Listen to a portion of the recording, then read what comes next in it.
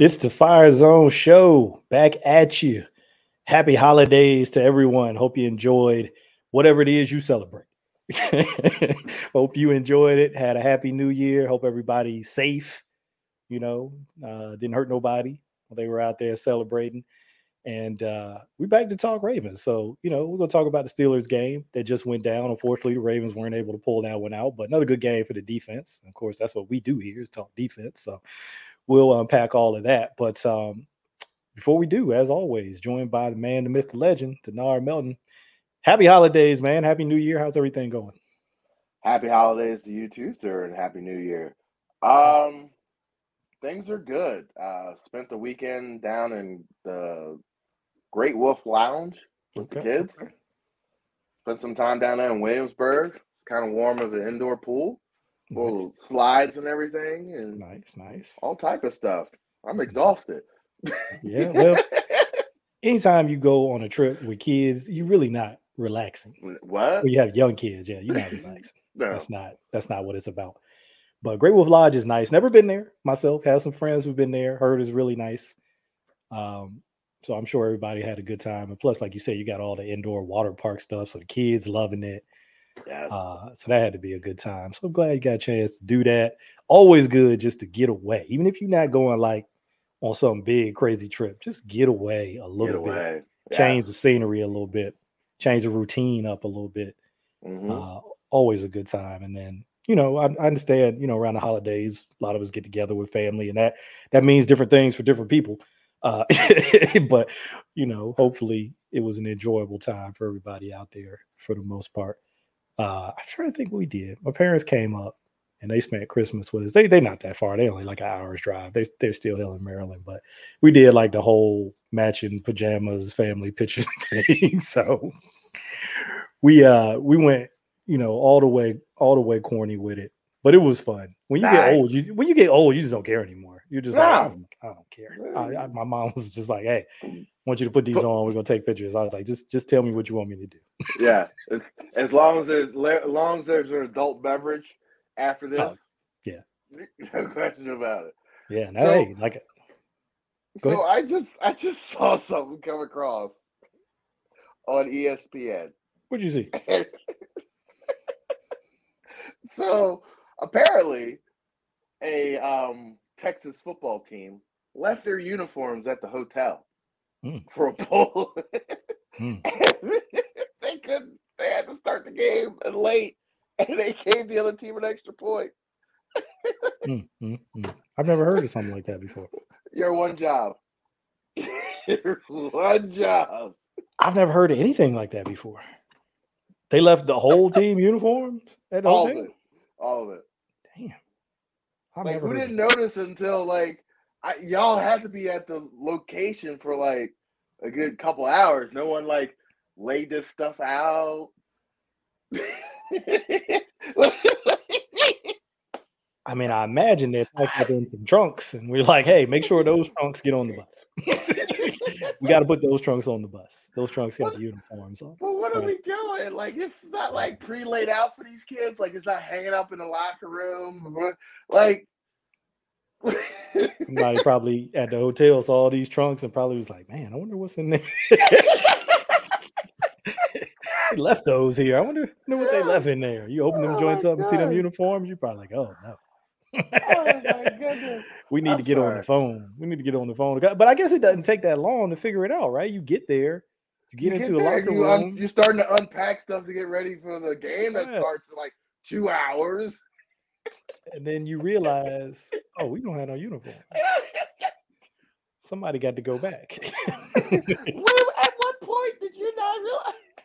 And like I said, I'm thinking they're in those big rolling cases, trunk things that they have. You can't put that in the trunk of your car. So I guess you got to send the bus back. A big bag, maybe like a big duffel bag. Maybe. But you got to go back and get them, or send somebody. Somebody got to bring them to the. Oh my goodness. Well, whoever's job that was, it's not looking good for them. Yeah, it's not looking good. It's not looking good for them. You effed around. You about to find out. Yeah. Yeah. You hate to see people lose jobs, but you got to figure that this is it for them. It's been good. It's been real. I Yeah. mean, you just came back from Christmas break. And And if that's what you do, if you're like an equipment logistics person, how you gonna get another job? You can't. As soon as this comes up, sorry, we're going in a different direction. oh my goodness. The position's already been filled. Already full. Yeah, I mean, this is it's like a career ender. I don't know that you Oh can my come back goodness. for this. That's If you work in logistics, this is the logistics and operations. this is tough. it for you. That's This is it. You're done. You're gonna have to change fields, do oh something my else. goodness. Well, I needed that. that's a Oh crazy my story. goodness. That's a Wow. crazy story, and I'm gonna attempt to do a transition, and this is not a Yes. good one.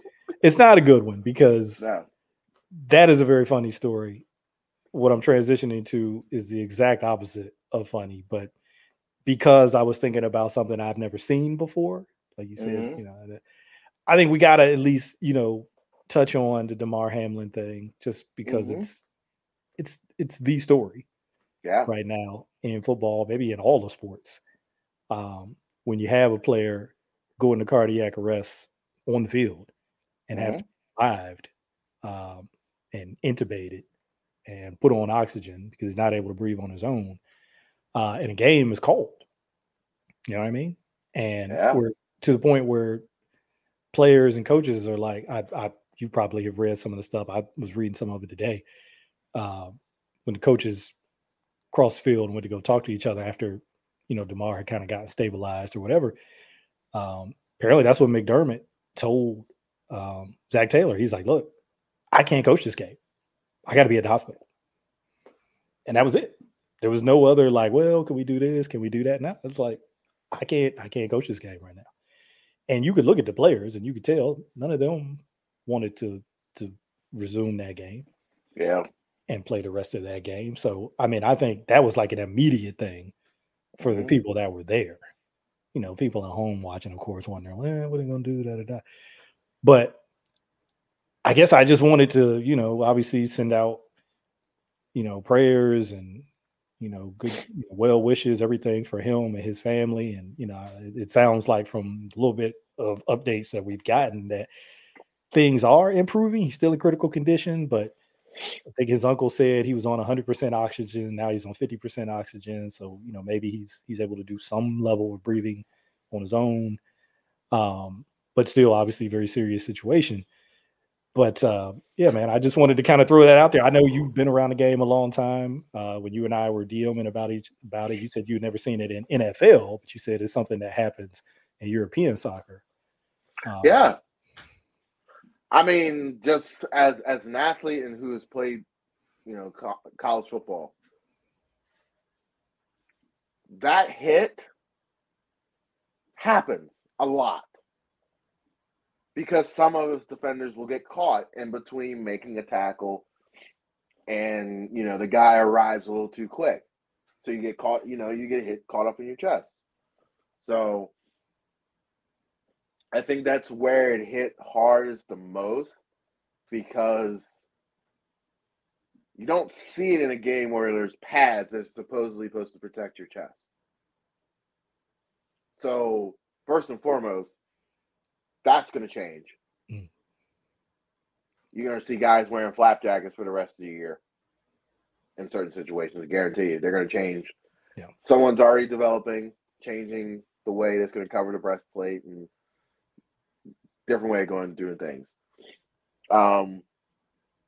But this is something I've become a fan of European football over the last like 5 or 6 years, and I've seen this happen live on TV a few times, where guys collide, and guys it's just instant, and it's a scary sight, and to see it happen, but thank goodness they were prepared with the AED that was there to, shock him back in the rhythm. But I think where everyone was shocked and taken back is, I've been around nursing all my life. My mom's a nurse. My mother-in-law is a nurse. My aunts, my nieces, they're all nurses. So I understand what CPR is. I don't think a lot of people understand. It's not a very delicate thing. It's not like, oh, I'm going to press on the chest a little bit. No, you got to move the chest about 2 inches to reach the heart. So most likely broken ribs and sternum because you're trying to jumpstart a heart, a muscle. Yeah. I was reading about that too. You can obviously confirm this part because of all of your family members. But so he talked about that, about how hard you have to press just to reach it. And then also he's like, you're trying to get to like 100 beats a minute. Yeah. So, I mean, you are pumping. Like, that's why they've gotten rid of the breath, because it's not about getting air into the lungs at that point. It is literally about getting the heart started again. Yeah. So that's why you see people just, it's rapid now. It's I am trying to jumpstart a battery.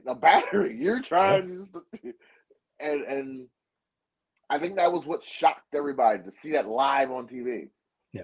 To understand, and I think that's what shocked the players, because very few of them probably have ever seen, you've seen it on ER, but it's not even that violent. Like it's train wreck after train wreck to your chest cavity until your heart starts to beat again. Yeah. And I think that's what people need to understand, what was so like kind of jarring to everyone in this situation, because you just don't see that. You see guys blow out knees.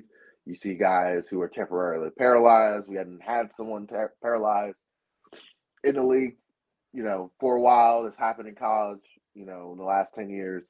But you don't see that very often. Yeah. This is new. Yeah. This is the new danger. Now it's made it into American sports. So what are you going to do about it? First and foremost, those heart defibrillators need to be at every high school, college in this country, and it needs to happen last week. Yeah. No question about it, because this has happened across this country. We just have ignored it because it happened at local levels. Now it's presented to you on a national stage. What are you going to do about it? Yeah. And a multi-billion-dollar industry where resources are not an issue, right? No. All the things that you need to do to be as prepared as you can be. You know what I mean? You're not going to, it's not a prevent it, it's not like, okay, well, can we prevent it? Like you said, you could wear different kind of padding and stuff like that. But like you mentioned, European soccer, they can't. They're not wearing any kind of crazy padding. And so it's still a risk and a possibility for them. And so, I mean, you've coached football. I mean, you can do things with technique in terms of how you're teaching people to tackle and stuff like that. But that's controlled. Game is not, it's not like that. So, you can just try to be as prepared as you can for when something like that happens. So like you said, to have the AEDs, to have people who are trained in CPR, multiple people, so because that's another thing I read in one of the articles that was related to this, about how outside of sports, just people every day who go into cardiac arrest and who don't make it or suffer some kind of long-term damage, brain damage or whatever, is because there was nobody on the scene who knew how to do CPR. Yep. And so even the doctor who was talking about it said, look, obviously get trained, get certified first and foremost. But even if you're not, he was the one who was describing how hard you have to push and how many beats a minute you're trying to get to. And he's like, but don't get so caught up in that. It's really more about the pressure, the amount of force that you have to apply. Yeah. Because he said, just in terms of the beats, he's like, this is kind of weird, but this is what he said in the article. He said, think about the song Staying Alive. He said, that's what you're trying to really get to, that amount of, in terms of beats per minute. But he was like, don't get as caught up on that. It's really, you have, like you said, you have to reach the heart. And so that's kind of, when you said it, it was like, man, I just read that earlier today and I didn't even grasp that, because I did take CPR. Now I would need to go get recertified because it's been since high school since I did it. But yeah, you really gotta, like, when you're doing it on like those little dummies or whatever, and they're like, no, push harder, harder. And I was like, Yeah. oh, whoa. And they're like, yeah, You there you you go. you need the chest to like flatten out basically. Yeah.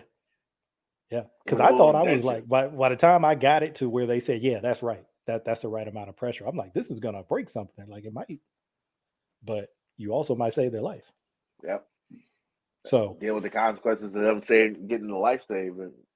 yeah, that's once once a person is still alive, then we can talk about everything else that Yeah. comes out of that. But yeah, so just wanted to touch on that because obviously that was a scary sight, something that most of us haven't seen before as fans, and even a lot of players talked about how they had never seen anything like that in the coaches. So we were talking about this before we hit record too. So just obviously the first thing is that you want to see him have a full recovery. And whether he plays football or not, to me, that's like secondary. Like you just want to see this guy have a full recovery and be able to live a healthy life, at this point. And then if football can come back, then that's great.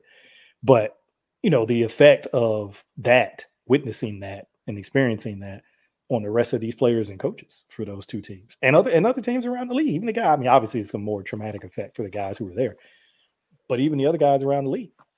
And John Harbaugh talked about that today, how they talked about it at their team meeting, and they made some stuff available for players if they wanted to talk to somebody. But he said they were talking. You would know this part better than me. He said they were talking about it in all the position rooms. They were all talking about it and having conversations in each of the position groups, and that talk can get real. That's different than what's in the team meeting. That's it's different in those position rooms. So it could get real there, and it's got to be some guys who are looking at that like. I mean, they know what they sign up for. You always hear it say, "Hey, we know what we sign up for." But you probably didn't think you were signing up for that. Yeah, that's I don't want to get into politics or anything of the sort, but when you see something on tape, when you see it live, it has a different vibe. So not you just hear about it on a radio, you hear about it on TV, or you hear read it about it. passive. You saw it. You're like no, this happened on Monday Night Football in the first quarter, so everybody was tuned in because the game hadn't been blown out yet. Yep. And that transpired for the entire country to see. That's game changing. Yeah, that had the White House commenting. Yeah, I was going to say President Biden called his fans. Basically saying football is a violent sport, but what else can you do? Yeah. I mean, the man, you hate him or like him. I mean, that's his true statement about football ever. Yeah. But here's the rub. Because you have to go way, way back to the early days when people were actually dying on football fields, like college football games, where, president back then, I think it was Roosevelt, had to step in and make sure that they changed some of the rules because they were doing like the flying wedge and shit, like people were dying. So, obviously that has not happened and didn't happen in this case, thank goodness. But like you said, the effect that has on people when they see it. Yeah. It's just it's different. And like we talked about this too. Like, hey, when something serious like that happens, you hear somebody almost lost their life. It shouldn't matter whether you saw it or not. It should still have the same gravity, to you. But we're human beings. You see things, and it just has a different impact on you versus just hearing about it or reading about it. So that's going to be interesting too, to see all of the stuff that comes out of this, just in terms of safety protocols or equipment, like you talked about, or just how people approach it. Yeah, I mean, you are looking at something, and that's the only way change happens in any sport. Yeah, I mean, look at auto racing. The halo came into play in IndyCar and Formula One because of too many rollover accidents. And they wanted more safety. There are safer barriers now in NASCAR races. They obviously changed the helmet because different things are going on with that. Yeah. those changes are going to happen, and someone's going to change because of this. But here's the rub. This doesn't just happen in football. We just talked about it. It happened in European soccer, where guys are running against each other full speed. So this doesn't just translate from football. This translates to all sports. Now people have to look at this different, like, oh, well, this could happen on a basketball court. Yeah, if someone takes a charge, sure, and the guy's going a little bit harder than you thought he was going, sure, and you happen to be he just happened to be in mid-beat, about to contract. That's what happens. Blow to the chest. I mean, yeah, you got to look at things a lot differently. A lot of people will be like, oh. I mean, this happens in baseball. A lot of, baseball coming flying in your chest. Yeah. And that's the thing. It doesn't have to happen often. But the one time that it happens, and you said it, particularly in the way that this happened, with the most watched sport in America, on the night where they were the only thing on. And, a primetime game where people are watching. Big time game because of the teams involved. People are watching. So you have all of those eyes on this. So, I mean, yeah, things are going to change. I may not necessarily know how right now. But they're going to be some changes that come out of this, just, because that's, like you said, that's that's kind of a sad thing to admit too, but we're more reactionary than we are proactive. A lot of times, people do things because something bad happened, as opposed to, well, let's try to think about what could happen, or look around and see where it's happening somewhere else, and then let's get ahead of it. It's usually more the other way. Well, we'll wait until something happens, and then we'll. I mean, look at Southwest. Yeah. What a disaster that was. Oh my God. Talking about waiting until too late. Yeah. I mean, some of those stories were people like 14, 15 hours and all kinds of crazy stuff going on, with bags disappearing, and they just dumping bags in the terminal. Like, I'm sorry. Yeah. Yeah. People finding their bags out by dumpsters. They just threw them out back. There you go. There you go. Yeah. So yeah, I mean, that's what happens. You're right. Something bad happens, and then there will be changes. All right, now we're going to do an investigation, and we're going to look at our policies, and It's typically how it goes. But like I said, kind of with the Ravens offense. Yeah. Unfortunately, can they look at their policies? Can they reevaluate what they're doing at this point? I don't think so. I think what they're doing right now is what they do, and you just hope that you can do it a little bit better than you've been doing it. But yeah, let's transition into the game. Of course, like I said, we're praying for DeMar, sending out positive vibes and wishing him a full recovery, man. I'm hoping that hoping that happens as soon as it can. But yeah, the Ravens, unfortunately lose this one to the Steelers 16-13. Really came down to, the last offensive drive for this. Well, I guess, yeah, because they nailed it out. But last drive where they actually had to go and get points. It's really what it came down to. And it's another game. I feel like we've been talking about this for a while now, where you give up 16 points, one offensive touchdown, bunch of field goals, one touchdown, 3 field goals and touchdown. And you're not able to win that game. And as much as we're going to focus on the defense and talk about the defense, I guess right at the top here, we'd be remiss. It would be irresponsible if we didn't talk about the offense and say, if those last 2 drives that they had, Justice Hill gets that long return, that one.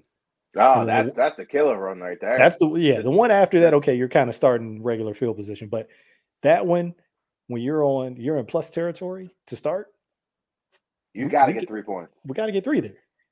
We got to get 3. And the play calling was horrible. You have the floor. I give you the floor. There's nothing to talk. It was horrible play calling. And then I don't even want to talk about it. It's just bad all the way around. Yeah, you got to get points. You got to get points. You got to get at least the field goal. any of the drives before that, you have to get more. Yeah. And you're just leaving it there, and you're hoping that your defense can hang on. Well, even the touchdown that they got, that really only happened because of the personal foul on Cam Hayward. They were getting ready to be off the field. Right. If it wasn't for the personal foul, and they came back and threw the touchdown to Likely. So, I mean, hey, look, great. We'll take that all day, of course. But, they were still struggling. But like you've been saying, not really struggling to move the ball for the most part. They move the ball relatively well. Then they get into the red zone and they just can't punch it in. They just have not been able to punch it in. And so we talked about this earlier this week. They go away from what's working inside of the 20. They just do. Yeah. It's like they don't run anything. They run the same weird 4 plays inside of the 20 in every game. They run the jet sweep, which has not worked in weeks. They run the quarterback power off of that sweep, which doesn't work down there. Never has, never will. And then we run some random tight end drag looking for. It's the same crap, different day. And we just look at it like it's going to change. And you can't even say insanity that whole lot about insanity. No, it's beyond that point. It's literally like a book. Like we have been told we play a role, that we are just inept offensively, and if we want to do anything, we just have to play defense. That is the role of Baltimore Ravens. You can go around the league and just say, this is their role. This is what they do. Dallas Cowboys, they show up as the Cowboys for a week or two, and they do some dumb stuff at some point, and they do what they do. You got Minnesota, who are just constant pretenders. That's what they are. You've got San Francisco, who everyone believes is good, but their coach doesn't do the right things. Yeah, when the moment's the biggest, the biggest, sometimes he gets in his own way. We had 19. That's all I can say. We had 19. That's all we can get. You can get 1 year where you're the most efficient offense in the league, most efficient red zone offense in the league. That's it. Mm-hmm. That's all you get. Your entire team history. You get one. And that's it. So that's what 26 years of karma is giving you. That's all you get. That is all you get. But I can't remember. Was it Kevin Zeiler? Might have been Kevin Zeiler. I think he said it. When did he say it? Was it the Falcons game? Something where he's like, it was before the Falcons game. The Browns. It was the Browns game. Yep. When they ran for like 200. And he's like, obviously, anytime you run for 200, that's like crazy. But the point still remains, whether it was 200 or even this game where they didn't, quite run for that many yards, but still ran it relatively well. When you run the ball as well as they do, you should be scoring more touchdowns. Yeah. That's just the reality of it. You should be able to score more touchdowns when you run it as well as they do. I bet you if you had a breakdown in their red zone, that they throw the ball more inside of the red zone than they do running the football. Something to look at. I'll have to go back and check that out. That would be interesting. And if it's the case, it would fit. My man G-Ro would definitely fit his MO because he does like to get cute.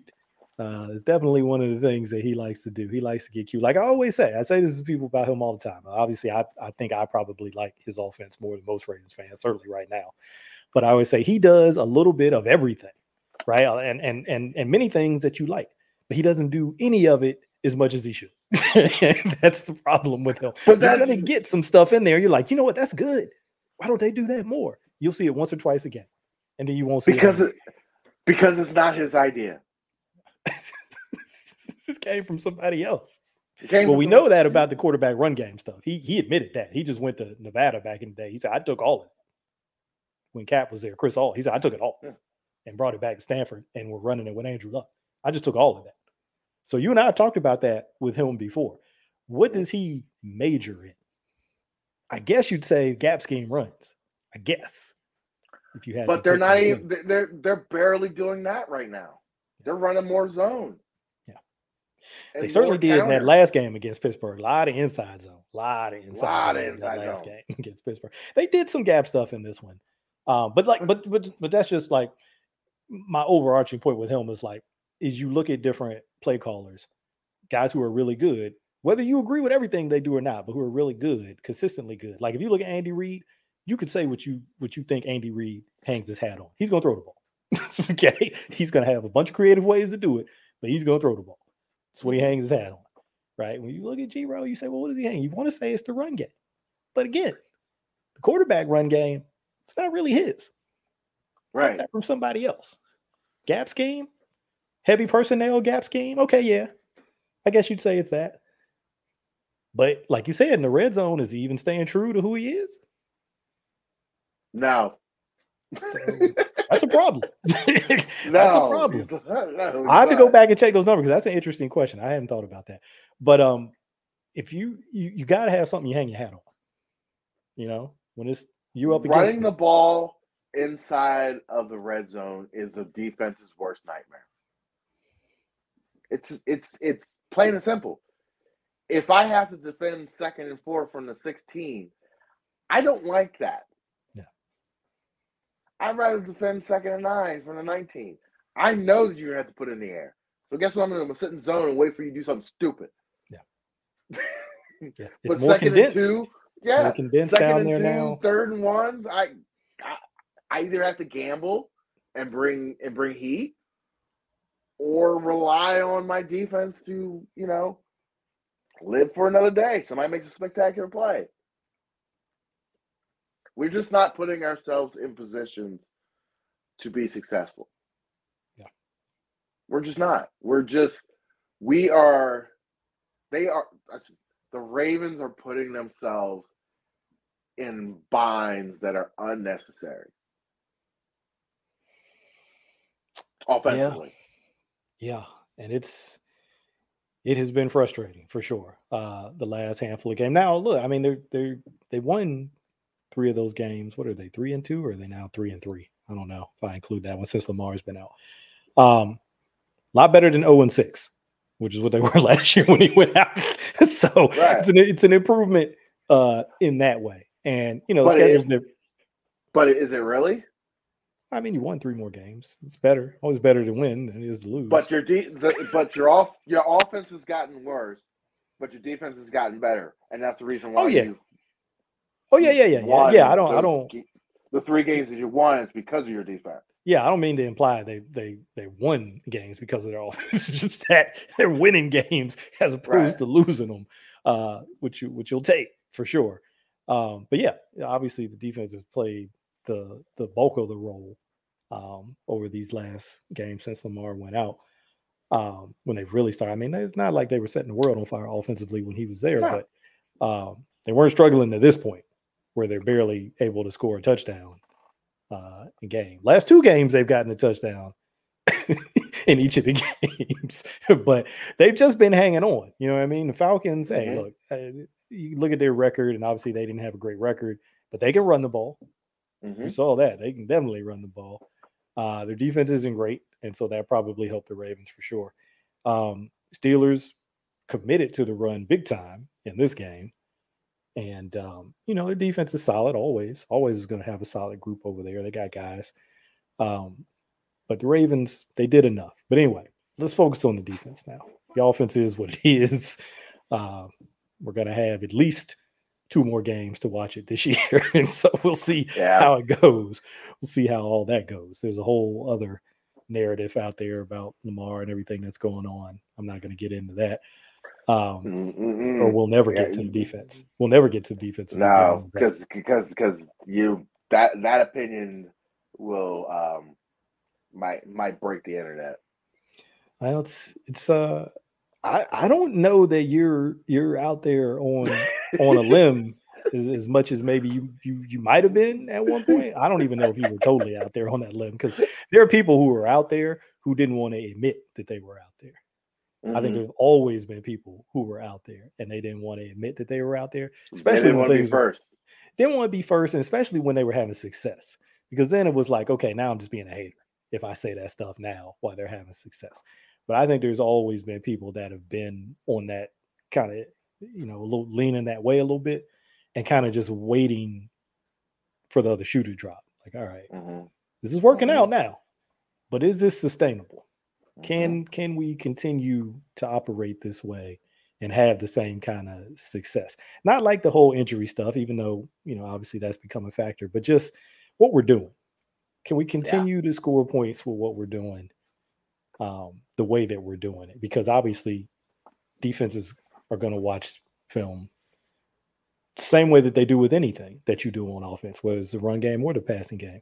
We're going to find out what you want to do, and we're going to find ways to take it away. And you're going to have to do something else. So can you do something else? Or are you so good at what you do that no matter what we try to do, we can't stop you from doing it? Right. That was 19. 19 didn't matter. We were so good at what we're doing. Once they got on their run, obviously the first 4 games wasn't that, but once they got on their run, it doesn't matter what you do. We're too good. You can't stop us from doing what we do. Until they got to Tennessee, and yeah, actually we can't. Actually, we can't stop you. But other than that, since then, teams have found ways to take it away, different ways to limit it or take it away. And it really has largely come down to like, all right, Lamar, you got to make chicken salad out of chicken because they're taking this away and they're taking that away. You got to go make it happen, boss. And he has. But we said we weren't going to do that. We said we weren't going to do that. Let's go to defense. Yeah. Let's go to the defense. Yes, let's go. We'll start up front with the big boys, defensive line, who, despite the way that the Steelers were running the ball, I still think there were some positives with that group. Again, didn't have Calais Campbell. So Broderick Washington, Travis Jones, Justin Madubuike, Brent Urban, Rashad Nichols, who got called up for this game, hadn't played since the preseason, I believe. Because Isaiah Mack got scooped up by the Seahawks, I think, or the Broncos. The Seahawks. Can't remember where. Seahawks. Yeah, Seahawks. He got scooped up. I thought Rashad played okay. But anyway, how do you think defensive line played in this game? I know the first thing people are going to look at is the rushing yards. So they couldn't have played all that well, right? They actually played pretty decent. Let's just say that first of all. Across the board, except for one gentleman, JPP. He had some issues. I don't know. He didn't seem like he was 100% in a sense. He wasn't digging out things he were at the beginning of the year. He seemed like not disinterested, but I expect better. Yeah. Now I do want to double back on the fact that Mike Macdonald's game plan unfolded exactly the way he thought it was going to unfold in this game. He was prepared to allow Pittsburgh to run the football the way they did. And people are going to say, why? Well, you have to look no other way than look at the other side of the ball. You can't be as aggressive as you want to be defensively if your offense can't score points. So that changes the way you have to play. You have to say one or two things. Either I have to contain this or I have to go get it. And the way they have to play right now, they have to contain everything. They have to keep everything in front. And if you get turnovers, great. If you get a cheeky 3 and out, even better. But their goal right now is obviously control the football game. Don't let the score get out of control. And at most, give up field goals to keep our offense in a position where they don't have to be out of character to try to win a football game. And I think they accomplished that. If you would like them to be a little more forceful in the run game, but then you expose yourself to quick strikes that we did not need to see in that game. We didn't have to be down 14-0 and trying to get back in that football game. And you saw the few times that we decided to drop straight back, and TJ Watt was just having fun over there. Teeing off. He looked like he was running a hoop drill and nobody was touching him. Well, on one of them, that is what happened. Nobody did touch him. But so that is why you saw the way the game materialized. They understood. Mike Macdonald is starting to learn, really starting to learn, understand what it takes to be a good defense in the NFL. And they're going to get pieces back. They're going to get Calais Campbell back. They're going to get Marcus Peters back. So, you're not having teams target, Brandon Stephens. And once again, he's a good football player. Let's not take that away from him. But he's just not an outside corner. He's just not. And they in that last drive, that's what good football teams do. Where's Waldo? They're going to find you. Go find you. I need to go get 7. I need to go score a touchdown. Why am I messing around with anything else? Where is he? Yeah. He's over there? Okay. We're running an 8-yard comeback. Yeah. That's where the ball's going. I don't care who else is over there. He's going to get the football. And that's what's going to happen in the playoffs. So when you have those guys back, you have Marcus Peters back, now teams have to play you a little differently. So here we are. They're like, we're not even looking at Marlon Humphrey's side. Right? Not looking over there. Who's 44? Where's 44? Okay. He over there? Good. I'm over here. Yeah. And like you said, Brandon's a good football player. Had a good start to the game with that fade that he broke up, early in the game, in the end zone. Had a good start to the game. But again, he, like you said, he's probably playing out of position at this level. Could you play outside corner at SMU? Probably could get away with that. It's a little bit different up here and a little bit different against these guys. And like you said, the game plan, I respect it. And I respect it even more that he didn't get away from it. Yep. When you see Pittsburgh having the success running the ball that they are. Because really, over this stretch where they've really been playing well, nobody really has run on them.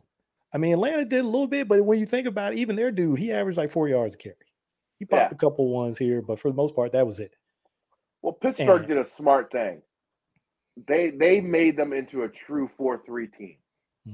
They made Kyle Hamilton a will linebacker, and they ran at him. Yeah. Like that matchup. 6'4", 215 can do a lot of things. Yeah. He ain't meeting 6'3", 300 pounds in the hole of a right guard reaching you on a zone play. Yeah. If you're going to stay in nickel, as they were at times, and they were just doing things with formation and motion where they got him in the box. And it's like, all right, now that you're in here, it's a different world in here. Mm-hmm. And if I get this guard up on you on zone, it's not going to be pretty. It's not going to be pretty. And you saw a few snaps of them jumping the pure 4-3 with Bowser kind of sliding back into that position. Yeah. And they stuffed the run a few times. Yeah. So I wouldn't be surprised going forward if a team starts hammering away a little bit, they go directly to that. Yeah, that you jump back. Because look, when it's just a chess match. I mean, it happens all the time. When Pittsburgh wanted to go into 11, we're gonna match it with nickel. Yep. And then, all right, we got you out here in nickel. We can do some stuff formationally, like you said. We can get Kyle Hamilton down in the box, and we can run at it, right? Or we can get him on the backside, and we can just cut back. All these split zone type runs, design cutback, basically. Just press front side. We'll cut back to him. He's got to fit. Marlowe's got to fit. Or safety's got to come down. Mm-hmm. We can force DBs to have to tackle. I always remember this. Alex Gibbs, old zone run game guy for Denver Broncos back when they had Terrell Davis and all those dudes going through theirs. He gave this clinic. He was talking to college coaches. Now, this is not going to be PG. So if you got kids, earmuffs right now, kids used to say, look, we block safeties. We make corners tackle. Because they're as shitty tacklers in your league as they are in ours. So that is always going to be the approach. If we can make corners tackle in the run game, we like where we're at, right? We can do that.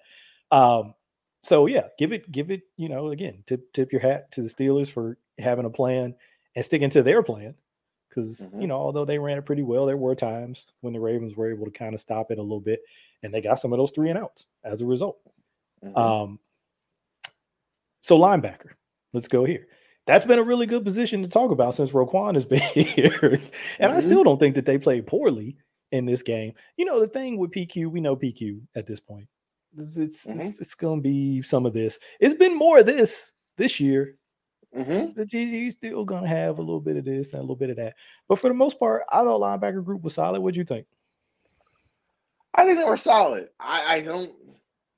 Here's where you would like Queen to be a little more physical, but that's not who he is.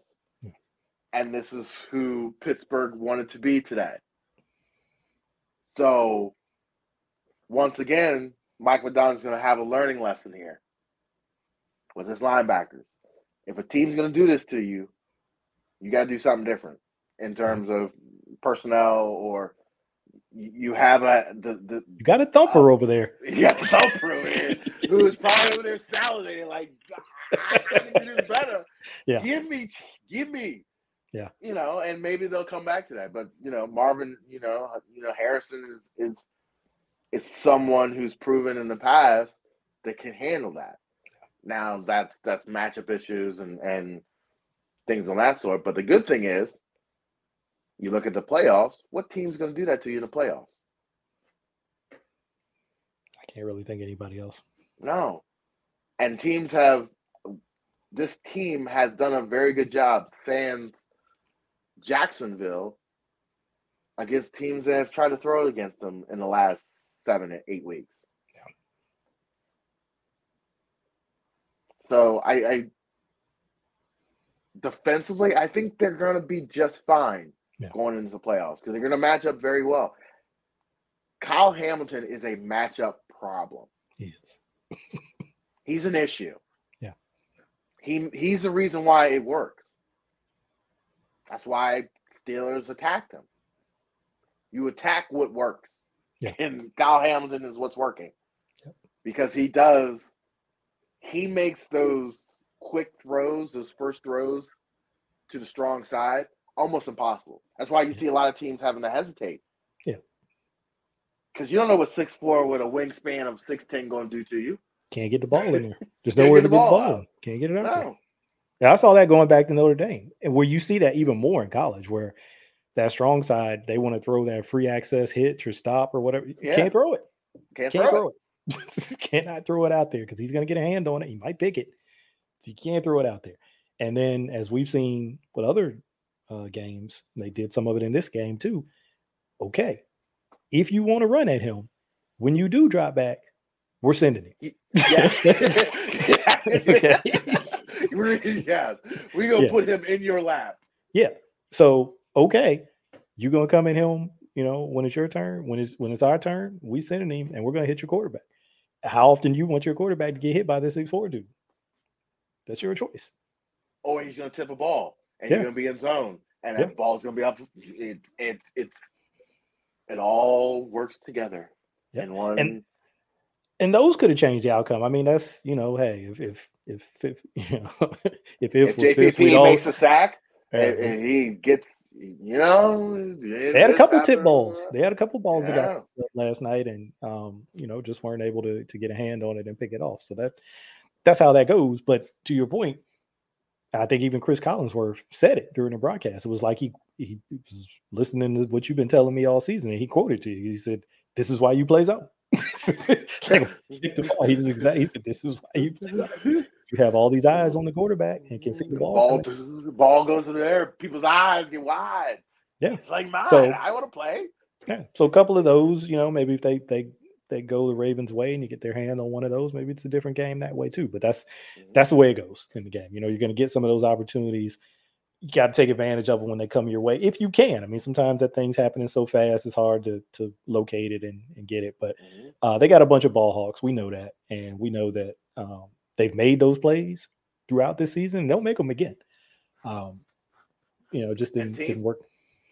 Yeah, and teams have gotten offensively conservative against them in recent weeks because they have been getting a lot of turnovers and picking the ball off. They just no, we're just not putting the ball in harm's way. Yeah. And Pittsburgh understood that. Yeah. Yeah. And it just, hey, if Pittsburgh had not been able to run the ball as well as they did, and they had to go to a more pass-heavy plan, things probably go differently. Mm-hmm. Pickett made some throws in some critical situations. His receivers made some plays in a couple big third down situations or whatever, long yardage situations. But if he's got to do that, he dropped back 27 times. If he's got to do that 35 times, things are probably looking a little bit different. Because, like I said, there was at least 3 or 4 tips in that game. You're probably going to get a couple of those if it, that number goes up. Mm-hmm. But again, like I said, if ifs were fifths, we'd all be drunk. Secondary. Let's talk about it. Let's talk about the secondary, corners and safeties. We talked a little bit about Brandon Williams. Yeah, they started to find him late in the game. They picked on him a little bit. Overall, thought he held up about as well as you would expect. Nobody else really was picked on too much back there. They really didn't go at Marlon too much. Couple times, but not too much. And then Chuck made some couple plays on the tight end down there, and Marcus Williams, we talked about him coming downhill and fitting the run. My man was happily obliging that. Yeah, what'd you think about the secondary overall? I think they played well. I think Brandon Stephens, he's getting better. I think Mike McDonald noticed in that last drive that they were picking on him, and he put Marlon Humphrey on Picking. He was like, he's just not going to beat me in the end zone. Like that was the end of that. So once they got inside like the 25, Marlon Humphrey was shadowing Picking. Yeah, you saw that. Mm-hmm. So that was just not. And then I think that's a preview. If Peters is not as in it as he can be because of his calf and his knee, you might see Marlo travel. With the number 1, you might see it this week with the Bengals, with Jamar Chase, because if you take Lamar Chase, not like out of the game, but not have to devote 3 people to him, it makes it a little bit easier to cover the rest of these cats. Yeah, like 2 people can take care of Jamar, but you start worrying about a third, then Hayden Hurst and T. Higgins and Tyler Boyd and whoever else they got over there to start running all over you for no reason. Yeah, they got some cats, that's for sure. I thought the secondary was solid again, just like we said about really the defense overall. Just a solid performance, certainly enough where you feel like we got an opportunity to win that game. They did have an opportunity to win that game, and again, we think the offense probably just didn't do enough. I'm sure the defensive players are going to say, hey, that last stand, they're going to put it on them because that's what you do. Hey, we were on the field. We should have got that stop. But yeah, we've all been, I've been there, where you have played well all day. And, that one drive, they do everything correctly. Yeah. And you can be there, you can make the play, but they make just the better play.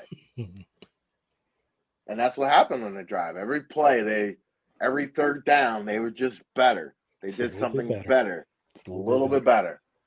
And they in 3rd and 8, huge play. He threw a ball by your ear hole that 9 times out of 10 would have probably hit you in the helmet. Yep. Or you would have spun around and got your hand on it. Or he would have underthrew it. No, he just hit it. And you tip your hat to this cat. But you need help. Can't play like this all day. You can't play like you can't take this past the first round of the playoffs. No, I mean, look, about Pickens, about Deontay Johnson, but if you say he's going to throw a 20-yard seam ball to Steve Sims, right. He's going to go up and make a play. Steve Sims is going to make like this huge. No. When's the last time Pittsburgh? Yeah. That 9 times out of 10, that ball ricochets off his hands and is picked off. Yeah, and Hamilton was there on that one. Yeah. And it was just like one of those things where, like you said, it's just you make a good play, they make a better play. Make a better play. And they did that a couple times on that drive. They did it enough. And that's how thin the margins are, not just in the NFL, but for the Ravens right now. Like you said, with the way that they want to play or have to play, not want to say even want to at this point, the way that they have to play right now. Right, yeah. The margins are that thin. That's how thin they are. And so Mike Macdonald recognized that. That's why he called the game the way that he called it. And he gave, his guys on defense, and defense gave the offense every opportunity. That's all you can ask for. Before we close out the show, I did want to ask you about something. This is interesting. And I think it's related to something you've told me before. You've talked about it. I think you talked about it even going back to when they first hired Mike Macdonald. So this guy, he's on a podcast, Bruce Feldman, college guy, works for The Athletic, written a bunch of stuff about quarterbacks and recruiting and very tied in. He does the freaks list every year, all the crazy testing numbers, So he was doing this pod called The Audible. He does it with another reporter, this guy, Stuart Mandel. And he said, talking to coaches this year, and he's heard it from them before, but he's like, talked to a couple guys this year. And what came from each of these guys, I think he said he talked from like 4 or 5 guys. It's very difficult to have a top offense and a top defense at the same time.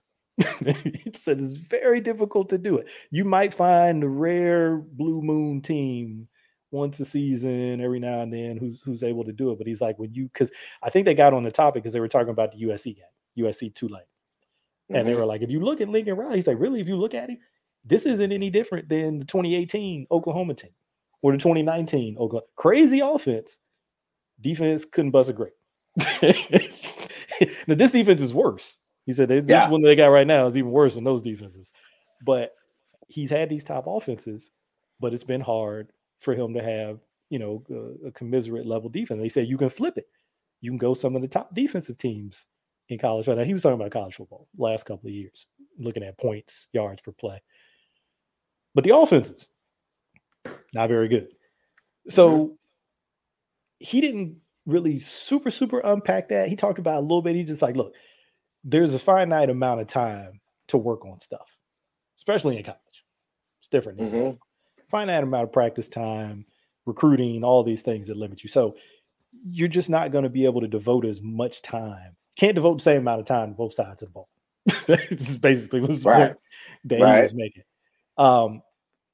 So you've mentioned something along those lines. You talked about that with Mike Macdonald, and really the transition from Wink, where you say you can't play Wink style of defense with this style of offense. That was with Lamar. That was what the hell that Lamar. So now we're in a different kind of, even a different style of offense. So I just wanted to kind of get your perspective and your opinion on that, because it made me think about a lot of stuff that you've said, really, since we first started talking to football, about how it's hard to have both of those things at the same time. Yeah, it's the most difficult thing in the world is to be balanced. They can be balanced in sports, balanced in life, balanced at work. It's the hardest thing to come with. There's always going to be something that changes, always something that's going to move your focus. And, I saw something earlier today where, most times or not, you either balanced or focused. You never both. And it kind of goes, to sports. It kind of goes with the football is you cannot be an explosive offense and be a shutdown defense. Why? Because your explosive offense is probably scoring every 4 plays in less than a minute and a half. That means defensively, I'm facing 20 to 30% more snaps. And in college, I don't care what college you're at. After you get past the first 11, you may have a couple other dudes who are studs after that. But after that, it is slim picking on guys who are coming there and not embarrass you. Same thing for the pros. We've seen when a quarterback goes down, wide receiver goes down, there are problems in the NFL. Yeah. Offensive tackle goes down, there's problems in the NFL. So if you're sitting there with a juggernaut of an offense, we'll take that 2019 Ravens team. Yeah. They're going up and down scoring 55 points. But what happens, I don't know, Tennessee Titans coming here, and you go 3 consecutive series, 3 and out, and they're just running the football down your throat. And in the first half, they run 63 plays. What do you think is going to happen in the second half? Yeah.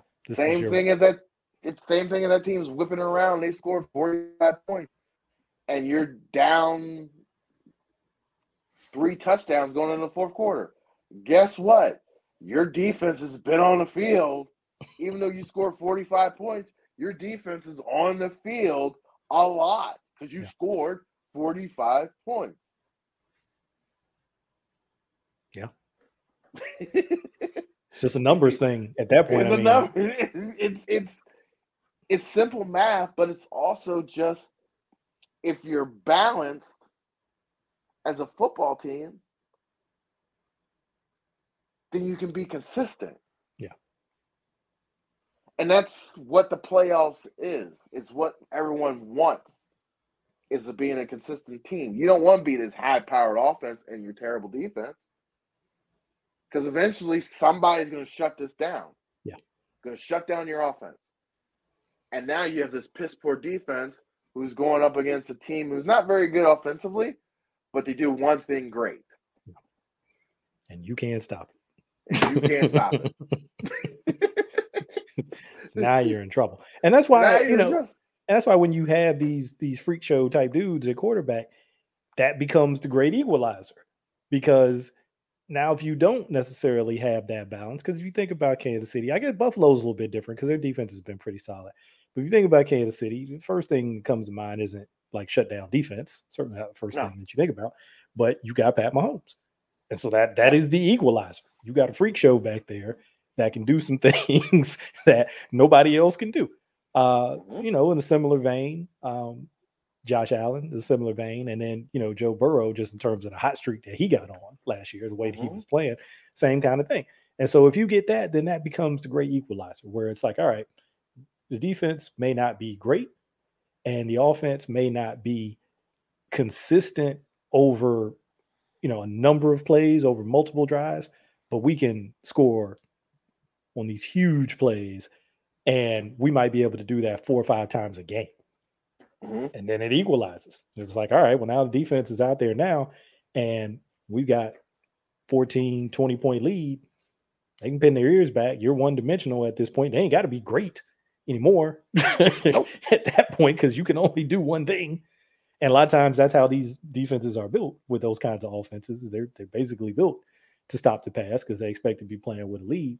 So to your point, like you mentioned with Titans, if you can flip the script and now this defense has got to play the run because now you're up and your high-powered offense is sitting over there on the bench because you got King Henry stiff arming your safety into oblivion.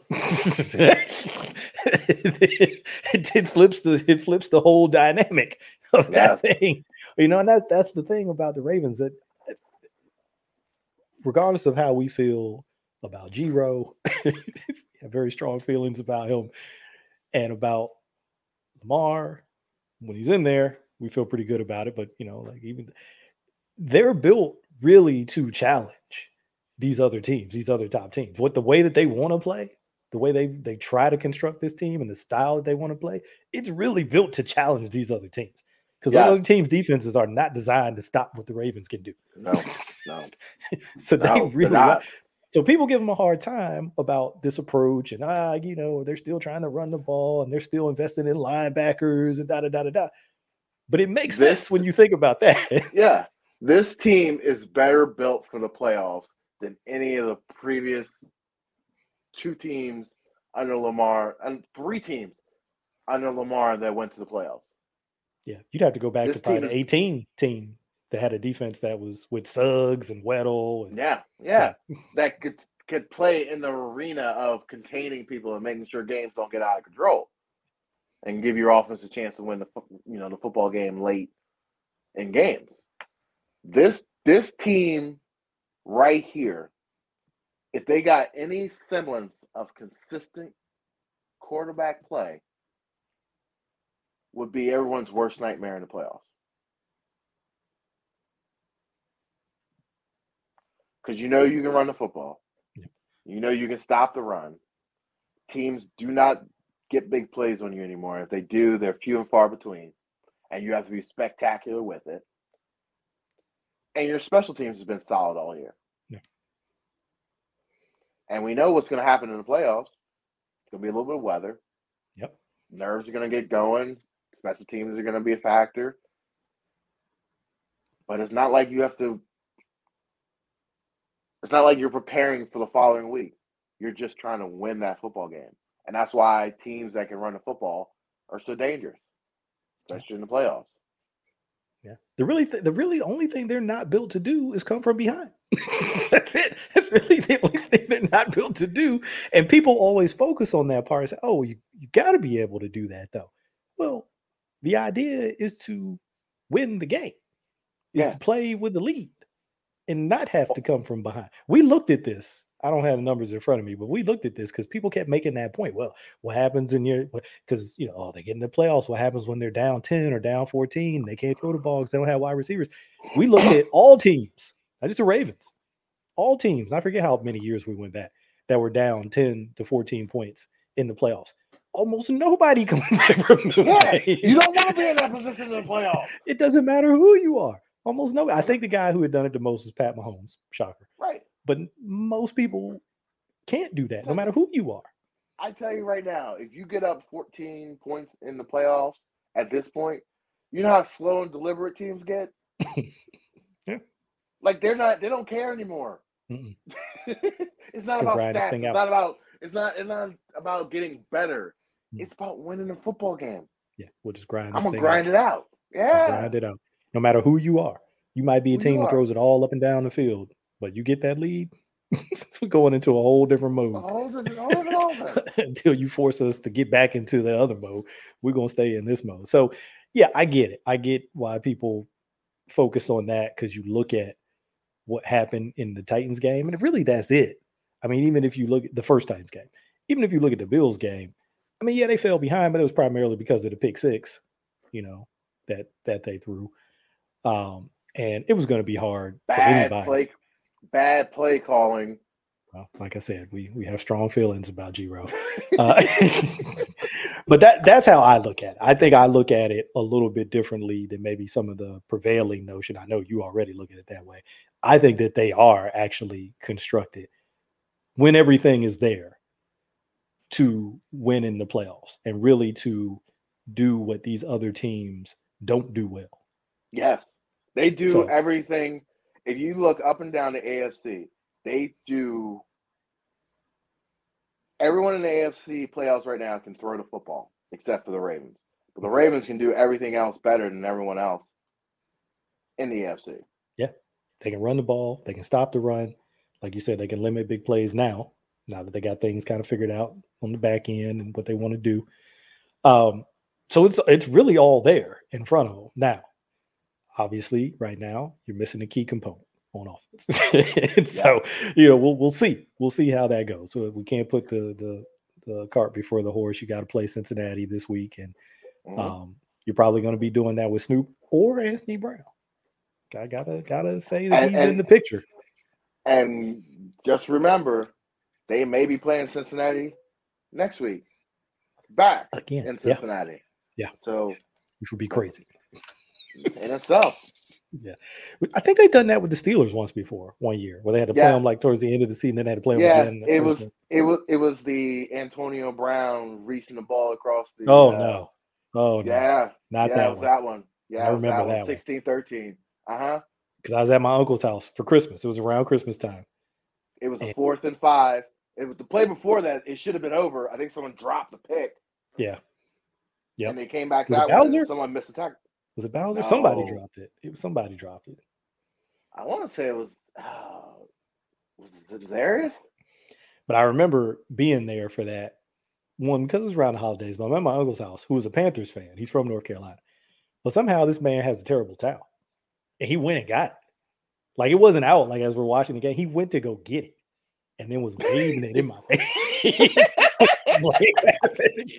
That's why I'll never forget that game. I was like, why? I was like, number one, why do you have these? You got Carolina blue, Panthers blue stuff everywhere else in your house. Why do you have one of these? And he told me he went out and got one because he knew I was coming over. I was like, you dirty bastard. Weddle missed the tackle. That's what. Okay, That's that one had everything. Was that the same one with the use check? Oh, should he have went down? Should he have scored? Yes. Was that okay? Yes. Okay. That had everything. Because we drove. Because first they got down the field so quickly, and then we were just like, okay, we don't want to give Ben too much time. It was a mess. Like they were trying to do something, but it didn't really like work out. We knew in 1 minute it was just too much time. Now that I think about it, I think I was at his house for the Bengals one too. Lord, the one that needed to win to get into the playoffs. 4th and 13 or the CJ Mosley pick? Yep. I think I was at his house too for that one too. And I was like, he didn't wave the towel in my face that time. I think he knew the Steelers one. I mean, it was the Bengals number one, but the Steelers ones, I think he was just like, I'm gonna mess with you on that. I think the Cincinnati one, he could tell like I was literally stunned. I think we were all stunned. We ran some cover 3 with what's his name, number 26, not having a clue what Kennedy. Maurice Kennedy. What are we doing? Yeah. I couldn't believe the call. I couldn't believe the call. I still can't believe the call. Yeah. The Pittsburgh one, I think, is like, okay, it's Antonio Brown, it's Lev, it's all them. It's some dudes. The Cincinnati one, it's like, all right, it's 4th and long. Let's just get back. Like we talked about before. What's our best call? What's the call that we know? Everybody knows this call. We play this call in our sleep. It's a day one install call for the. Let's just run that. Let's run that. Nope. We're gonna do something. They literally hadn't ran since like mid-season. We're gonna get creative, and I talked to you about that before. I said, that team, those early teams, especially right before Lamar took over. Like I think that's why some of them dudes wouldn't come back because I think they were like, "Look, we ain't playing this bullshit that you call." I think that was spurred this show. Was that nonsense? Because I think I'm obviously we met during COVID, but it was it because we talked about that play a bunch. Who was doing what and what was supposed to happen and why did they even call it? And it was like, man, you know what? We were on Dean Pease's head, and then Wake took over, and then we got on his head.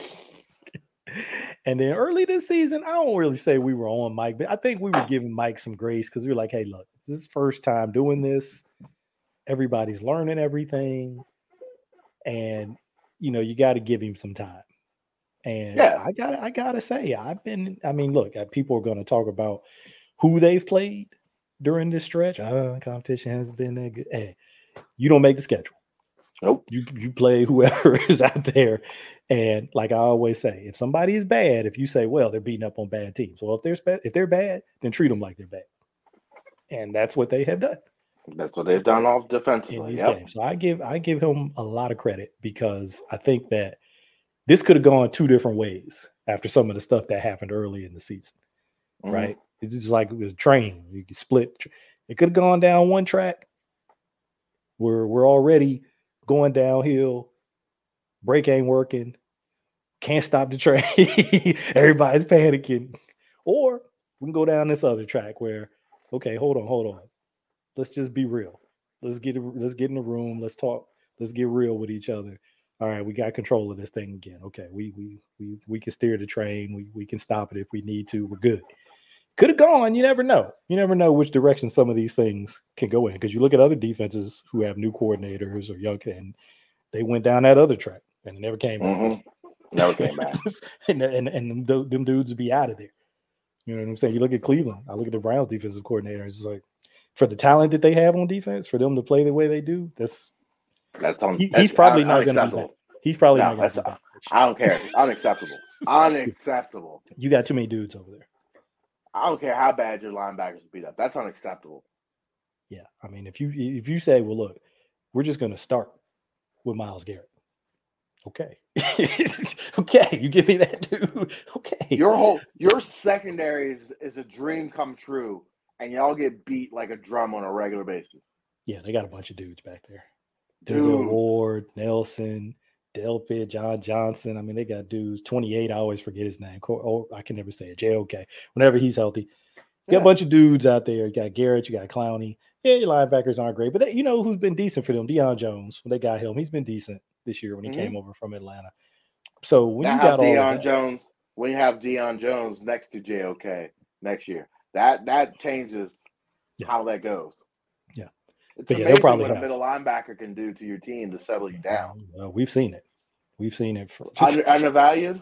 Front row. We've seen a front row seat to what that can do in this team. And yeah, like you said, people can talk about the positional value. And I think all of that stuff is valid. I mean, there's definitely a place for that conversation and to look at those numbers. And I'm not trying to invalidate any of that. But then you also look at what happens on the field. And you're just like, okay, I hear what you're saying. And you got the numbers to support it. I see all of that. But then I also see this that I'm watching. Yeah. And I'm like, that doesn't line up with those numbers. Maybe there's an exception sometimes to some of that stuff where you just get a really special guy in that position to come in and just solidify everything. Because we have not seen Patrick Queen play this consistent since he's been in the league. No, I mean, look at San Francisco and Fred Warner. Yeah, same type thing. That dude came back and it's been in a different world over there. Same type of thing. And look, again, like I said, I'm not going to invalidate any of that stuff because I definitely think that all of that stuff has its place. But if there's any team that understands the value of a special player at middle linebacker, it's this one. If anybody understands that and the effect that it can have on a defense, if you get the guy. I'm not comparing Roquan to Ray. No. We know Ray's generational. But Roquan's very good. Very good. So if you get the right guy, they know. Very thing that look, they're really good at certain positions. They're just really good at identifying certain positions and saying, hey, if we can find a way to get those guys on the team, it's going to make a difference. If we can get a Roquan Smith, if we can get a Marcus Williams, it's going to make a difference. They just have to get younger and better at corner. Yeah. It's time to restart that. Well, I don't think Peters is coming back. They would have paid him by now. Yeah. I think they were kind of taking the wait and see how he's going to be coming off the surgery. See how it went. But they swung and missed with both of their rookies, so that's going to be interesting as well.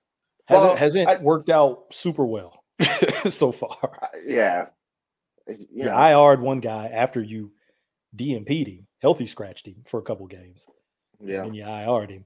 And the other guy, some ups and downs, but I like Pepe. I don't know what kind he's of a better outside. I think he's a better outside corner. I just don't think he's not big enough to do what I think Mike McDonald wants to do. He's a feisty little dude. There's no question about that. He's a feisty little dude. He'll hit you. I've seen that. He'll hit some people now. He ain't got no problem with that. So I still think that there's something there. And then, Armour Davis, he's that Alabama corner that they've had for years, right? Not like the top dude at Alabama, but like, the second or third dude where eventually they get something out of that guy. Might not start out great. Didn't with AA. Didn't start out great. No. But eventually you get something out of him. And then when it's time, for him to get paid, he goes somewhere else and somebody pays him. So I won't close the book on Armour Davis just yet. No, yeah, they're gonna need, because like you said, if Peters is out of here next year, you need a starter over there. Yeah, and so is Clark. but you have Stevens who can slide in and be a strong safety. I think that would fit him. Yeah, between him and Geno, you got some guys who could play that spot. Yeah, right next to Marcus Williams, absolutely. Yeah, but you need a starter at corner. Yep. You need another starter at corner. Fortunately for you, this is supposed to be a good corner class. So you're going to have. And that's the beautiful part of it. Like your D line, you just got to throw another dude at that. Just another dude you find. Yeah. Because you've got dudes. You got dudes. dudes. Just throw another dude. You got dudes. Just throw another dude in there. Linebackers, you're going to re-sign both of them. At least one of them. Probably both of them at this point. You're really just looking for some corners. Yeah. Yeah. And then offensively, you're just restocking your O-line and trying to find some stud playmakers. I'm not exactly looking for wide receivers. I'm looking for playmakers. Whatever shape, form, fashion that comes in. Running back, tight end. I need ballers. That's it. Somewhere. Yeah, that's it. Whatever you can get. And hopefully you can get a healthy season out of Bateman, because I think we all see the flashes. You just need him to stay on the field. Just need him to stay on the field. Yeah, okay. Yeah, I know you're not a believer. I'm not. It's not that I'm not a believer. It's just where's the resume? What do you know? It's tough. The team should have known better by drafting a guy who hadn't played football in 2 years. Yeah, it's tough. It is tough. I mean, you can't ignore it. No, it's what it is. It's a part of his record. You can look, like I said, you can look at the flash plays and say, okay, yeah, look at this one, look at that one. They're there. But like you say, best ability is availability. You can have all that other kind of ability, but if you're unavailable, it's a problem. Unavailability gets me fired. Yeah. That's just not going to work. That dog won't have. We gotta have you. That's what I mean. You can say what you want about guys like Devin Duvernay up until he got hurt recently, but he had been there. He had been available. You know, Ben Powers, different position. Been available. Hey, had a shaky start to his career. Couldn't really crack the lineup. Finally got in there. Ain't missed a game. Ain't gonna miss a game. Yeah. Is he world beater? No.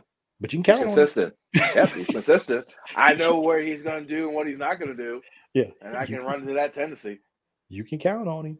You know what I'm saying? And so they're going to have some interesting things to kind of deal with. They're going to have a lot of cap flexibility that I don't think people understand. Yeah. They're going to move some guys. Oh yeah. Because it's time. You know what I mean? It's time with some of these guys. You had them here. You were hoping that you were going to be able to get a chip, you know, while they were here, but it didn't work out, and you can't keep everybody. Can't pay everybody. Nope. So we'll see. But hey, like I said, we got at least 2 more games. Hopefully more. Hopefully like 4. Like, well, how many games you need to get to Super Bowl? You got a regular season. What, you need 4 if you're wild card? So 5. Let's say 5 more games. I don't know. 4 games to get to 3 games to get to the Super Bowl. Okay, so we need 4. I'm giving them like an extra game, like a Pro Bowl or something. Yeah. Let's hope we can see 4 more, man, because you just never know. You just never know. I know it doesn't look great. A lot of gloom and doom out there on social media among the fan base, but once you're in, anything can happen. Once you get in that bad boy, anything can happen. And they're already in. That's the great part. It's not like there's some people still fighting to get in. They're it. And so, you know, now it's just about what we're going to do. You know, play the Cincinnati game, hopefully get this win. If not, if they find out that, hey, this might be a game where you can kind of give some guys a little, like an extra little week of rest or whatever, okay, that is what it is. But I'm looking forward to it. I'm not like down in the dumps about it, as you know. As many people will know. I stay pretty optimistic about this kind of thing because to me, I look at it the other way. I'm like, man, the NFL season's almost over. I know, right? I look at it like that. And so I'm just like, you know what? I want to see them play for as long as I can see them play because this is about to be over. And then it's going to be several months of just talking about it. Yeah. It's going to be a bunch of talking about it and this and that. At least with this, you know, it's on the field. You know what happens out there, And like all that, like Ray used to say, all that talk is over with. Once we get out there, ain't no more talking. Ain't more talking. So, hey, well, as far as talking, I think we're done. I think we're good. We gave people a nice little meaty episode here because we, took a little time off over the holidays. So I think this is going to be something everybody can really dig into, pull up to the buffet table and have a nice, we got now an hour and 25. So yeah, I think people are going to like this one. Anything else before we get out of here? No, sir. All right. Well, hey, like, subscribe, share everywhere, tell a friend and tell a friend, all of that good stuff. You guys know what to do. Until next time, we don't do no overtime. We are